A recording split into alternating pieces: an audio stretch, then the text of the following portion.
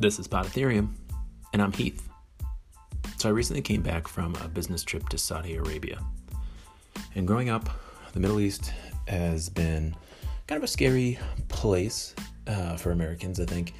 Going from the first Iraq War to the second Iraq War to ISIS to recent events that didn't happen in Saudi Arabia, but are certainly linked to Saudi Arabia with the journalist Jamal Khashoggi.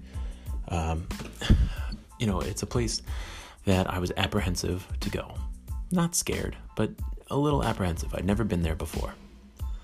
Now, I went for a business trip. I was there for essentially 2 days, maybe a little bit more, 2.5, we'll say.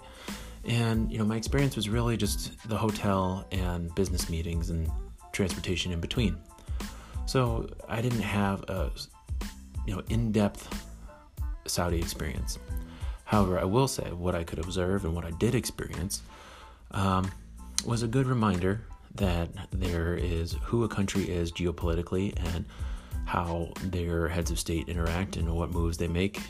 And then there's people living in these countries, just trying to do the things that people everywhere are trying to do. Get along, work, live. When I was there, I was struck by just how it didn't feel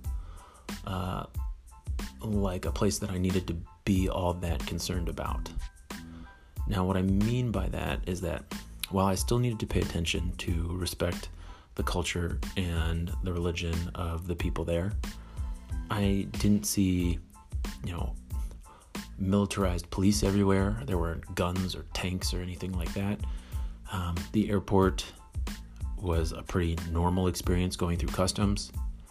When I was briefly in one of the malls, I was noticing, and the others that were with me who had been there more times than I had were pointing out, something that you didn't see 5 or 6 years ago were young couples holding hands in public. That was something that we saw when we were there. There was a Victoria's Secret store on the first floor of the mall that used to be on the female-only floor of the mall. While the women there were, everybody was wearing modest clothing and they were wearing burqas, but not every woman had their face covered. Western women generally didn't have a head covering, but were still wearing modest clothing.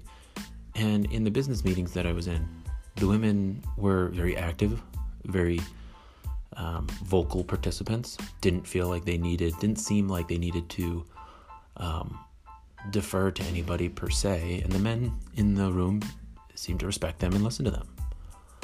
So it didn't have the kind of cartoonish,